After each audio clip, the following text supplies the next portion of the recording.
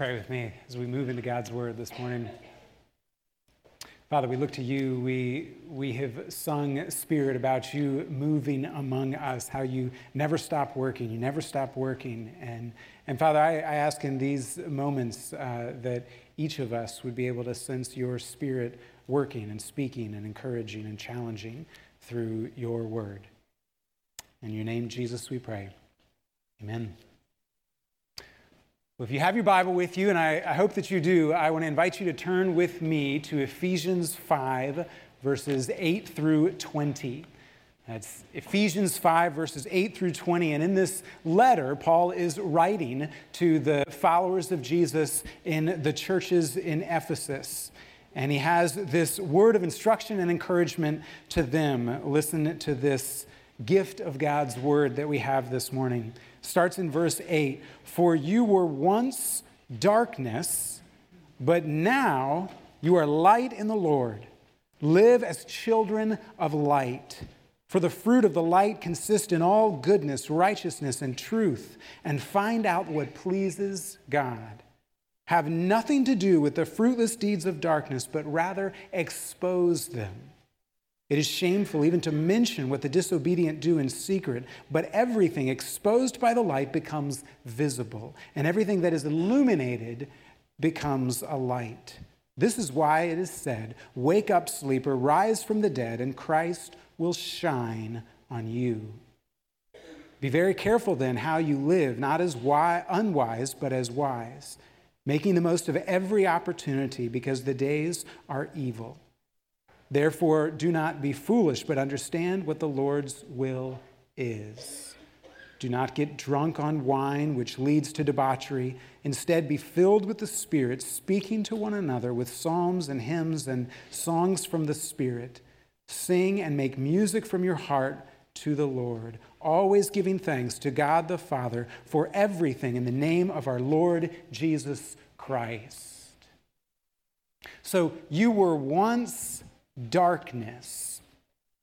That is, you and I at one point lived in a state of darkness. By state of darkness, Paul is talking about a state of sin.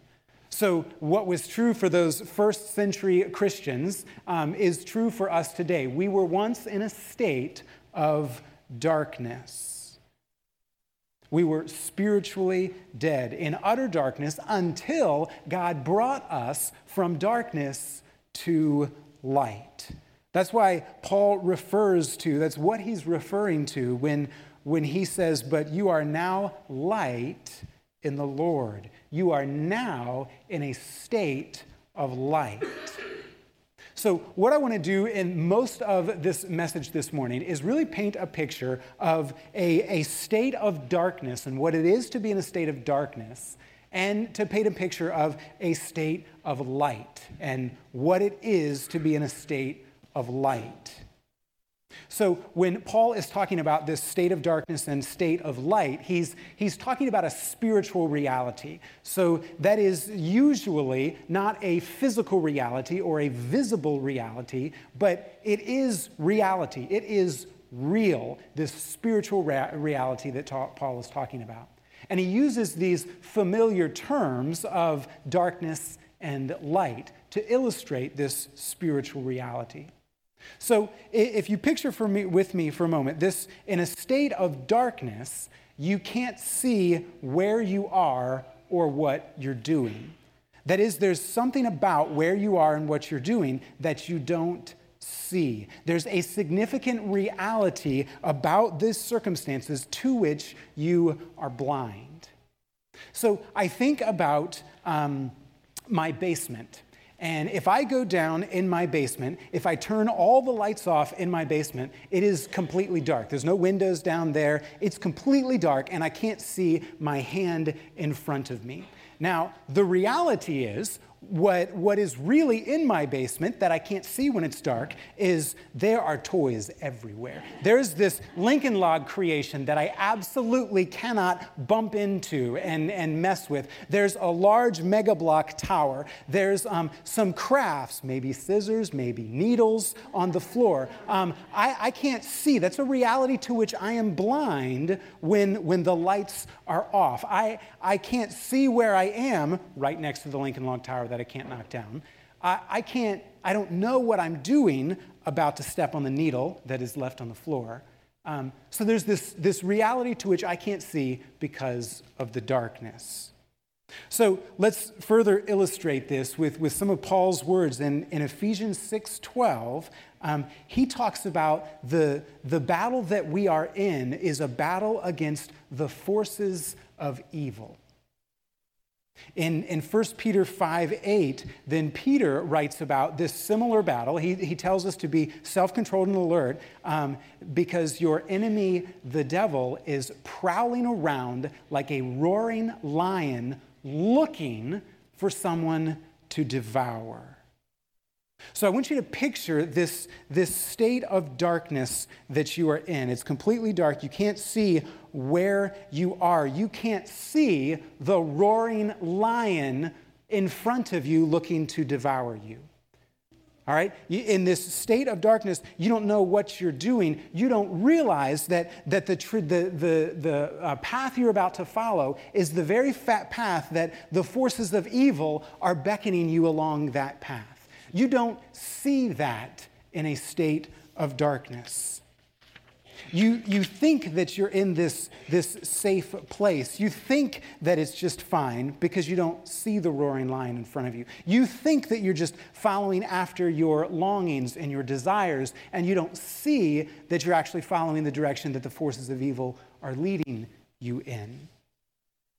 Now think about the forces of evil. I mean, do you know what the forces of evil are about? All of the most heinous things that have happened in this world are a result of following after the forces of evil.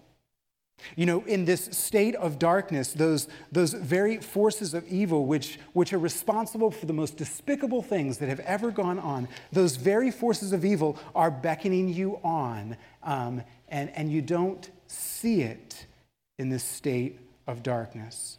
We think we're in a fine place. We think we're doing safe things, but we don't see the spiritual reality that is going on. We don't see it. And to be honest, a lot of times others are even telling us what is going on, and we don't believe them. This is the state of darkness from which followers of Jesus have been rescued, brought out of, and brought into this state of light, not by our own efforts, but by the grace of God through faith in Christ. We have been brought from darkness to light. So what I want you to feel in this moment is I want you to feel the helplessness and the destruction of the state of darkness. And I want you to feel the relief and the gratitude of being plucked out of this state of darkness and placed into a state of light. You were once in darkness, but now you are light in the Lord. So what is it to be light in the Lord? To be in a state of light is to know where you are and what you're doing. That is, we see in a far more full way, we see the full truth of where we are and what we are doing. We see the significant reality about our circumstances to which we were previously blind in our state of darkness. God has shed light on what is really going on. So, you think about my dark basement. As soon as I turn the lights on in my basement, I see everything that's actually going on. Every place that I was actually going to move towards and knock this down or step on this. I see what I did not previously see when light is shed. I think of this, there's this great illustration, but I won't go there yet. To think about this state of light, and I think it is through God's word that he sheds light to us through his word, illuminated by his Spirit. He sheds light to us through his people who are indwelled with his Spirit. So that light that gets shed through God's word and God's people is the light of life. It is Jesus. Written about in John 1, verses 4 and 5, we read this: in him, that is in Jesus, was life. And that life was the light of all mankind. The light shines in the darkness, and the darkness has not overcome it. Jesus is the light that overcomes our state of darkness. He brings the revealed truth that has been promised, that has been concealed. He brings salvation that has been promised. He sheds light into what really is. He exposes what really is going on in our world, the brokenness and the destruction, but also his glory and his salvation. Jesus sheds light on all of that. So with this light, Jesus, he exposes what's going on in the darkness, and he overcomes the darkness with his light. So there's this great illustration in the Old Testament in 2 Kings chapter 6, verses 15 through 17. This illustration of God shedding light on what is really going on in the situation. And it's this sweet story where Elisha, his servant, comes to him in a panic in the morning, and he looks at the hills around him, and he points to Elisha that the enemy army is surrounding the city, and they're filled the hills around them. And Elisha responds to his servant, and he says, "Those who are for us are greater than those who are against us." And that doesn't make any sense to the servant who sees the hills filled with the enemy army. And Elisha prays that the Lord would open his eyes, shed light on the spiritual reality that's really going on. And all of a sudden, the servant can see, he has light, he sees what's really going on. And he looks out, and all over the hills is this fiery army of angels in chariots that far outnumber the enemy forces. What an awesome example of this little glimpse of what it would be to see the spiritual reality that is really going on in a given moment. You know, I think about, just do this thought experiment with me for a moment. If that was true, if we had that kind of light shed on us in our common decisions, our common temptations. I mean, picture as I'm tempted to do that thing or say that thing or go to that place or entertain that thought or whatever you're tempted to do, as I am tempted to do that, and I have the light of what is real shining on me, and I can see the spiritual reality going on. In that moment of temptation, I can look down the poor and destructive decision, and I can see the forces of evil gathered around and beckoning me in that direction. I can look past that, and I see this salivating, roaring lion waiting to destroy me.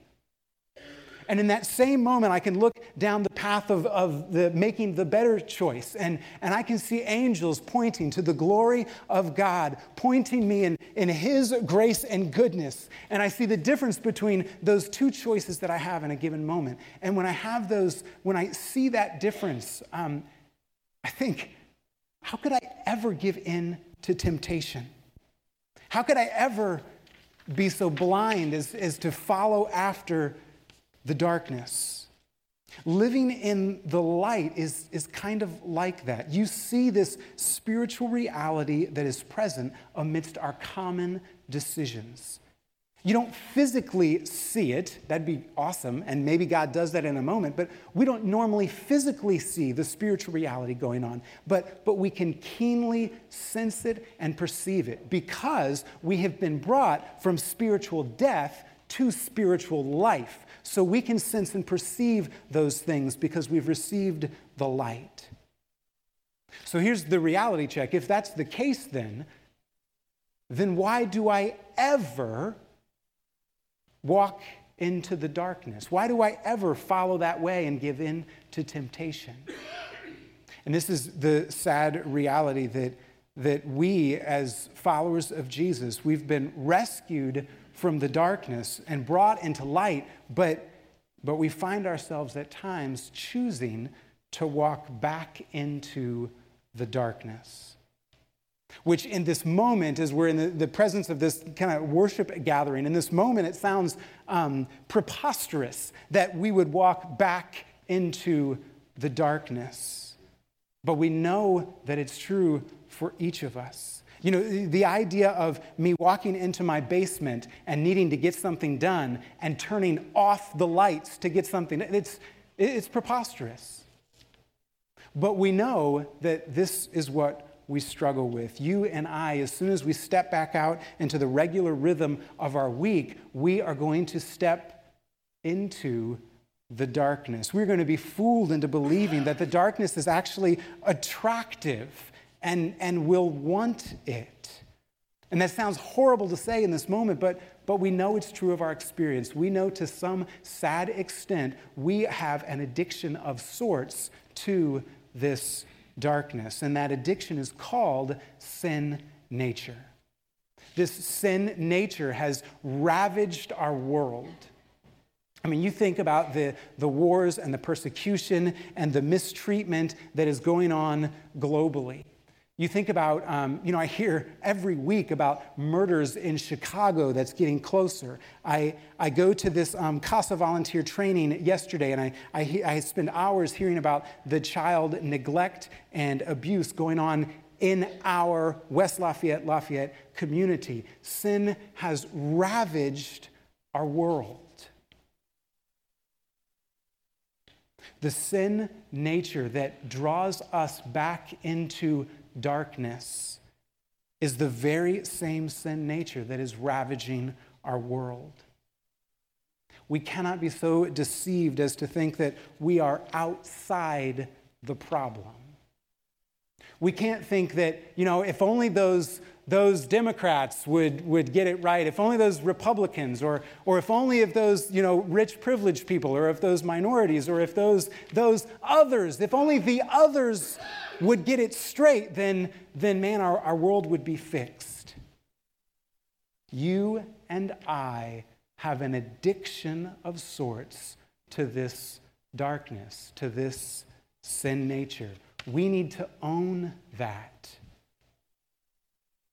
This is why Paul writes in the very next line of the passage we look at, he writes, knowing about the Jesus followers who are prone to walking back into the darkness. And he says, live as children of light. Stop walking back into the darkness.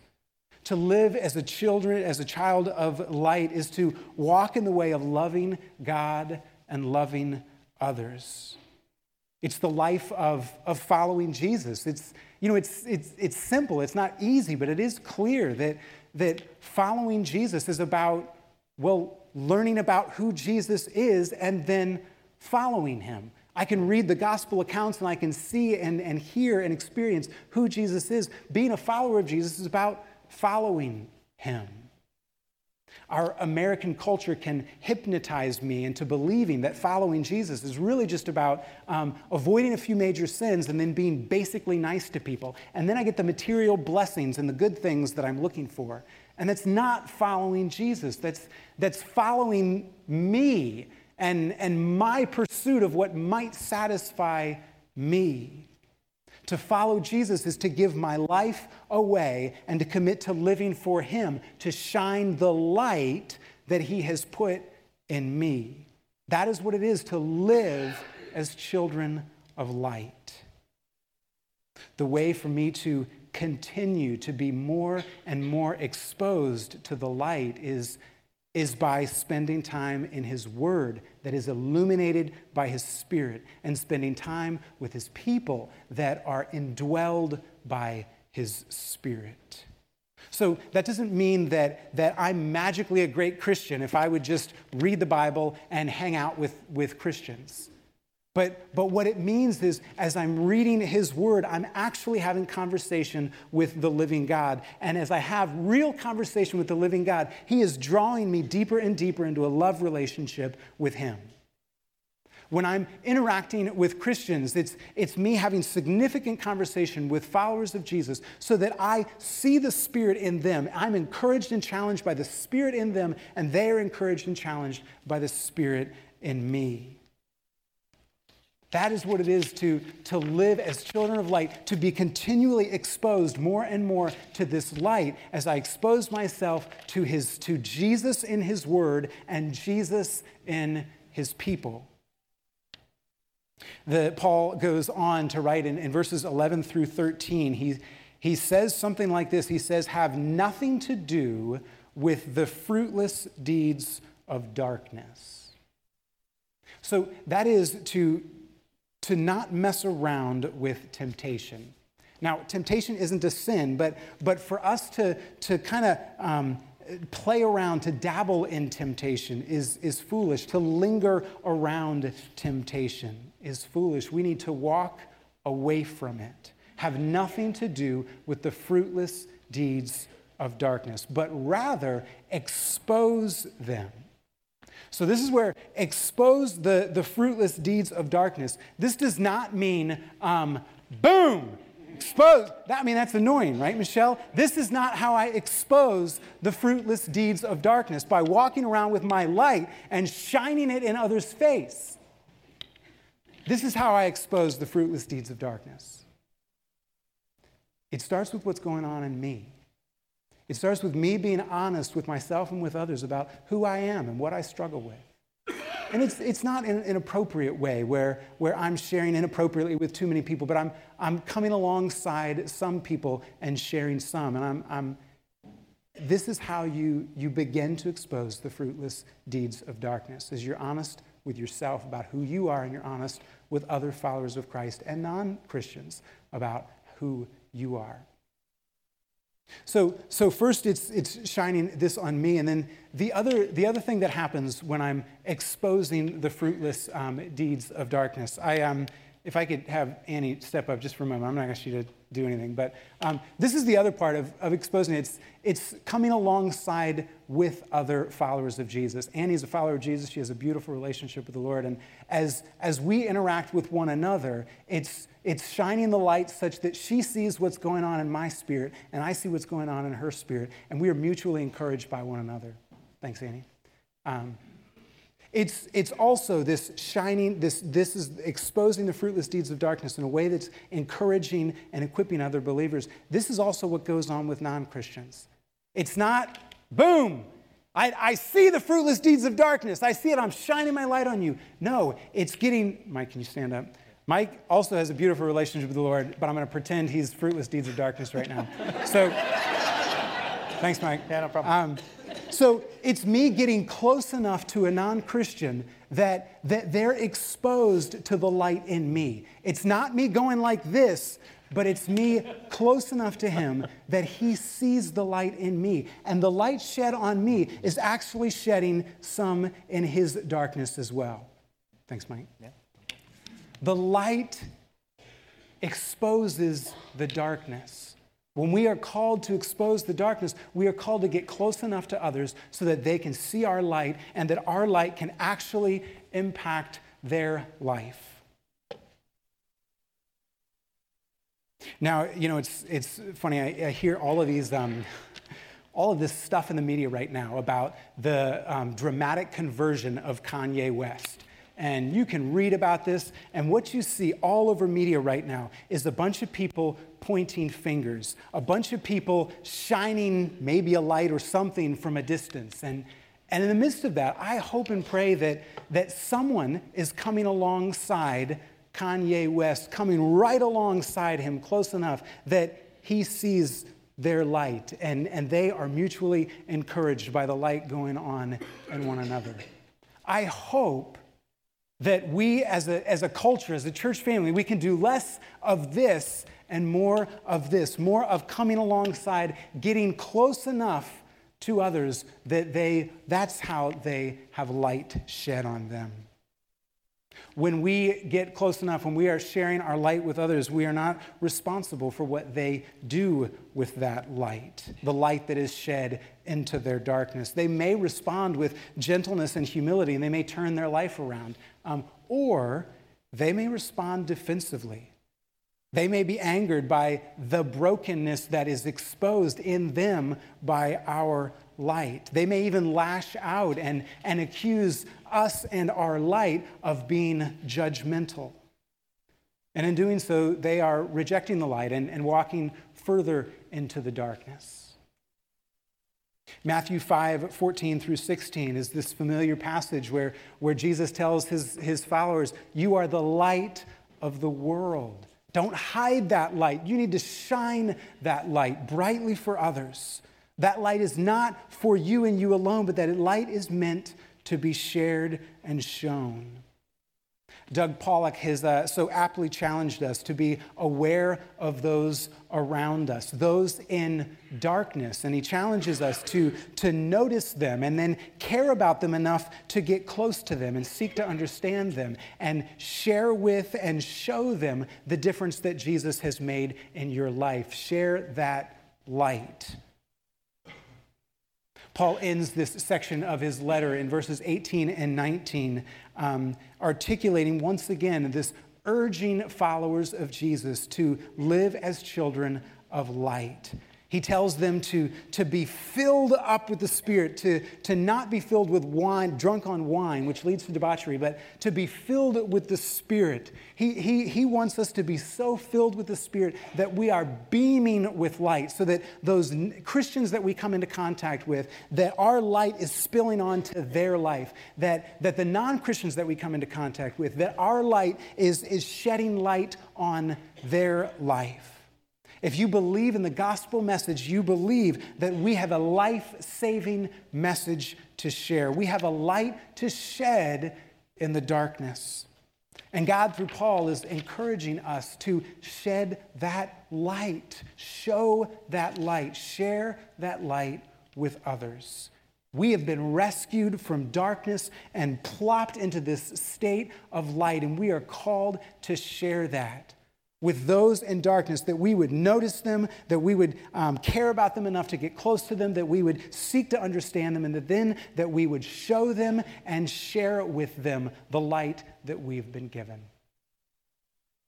So go and be the light of the world.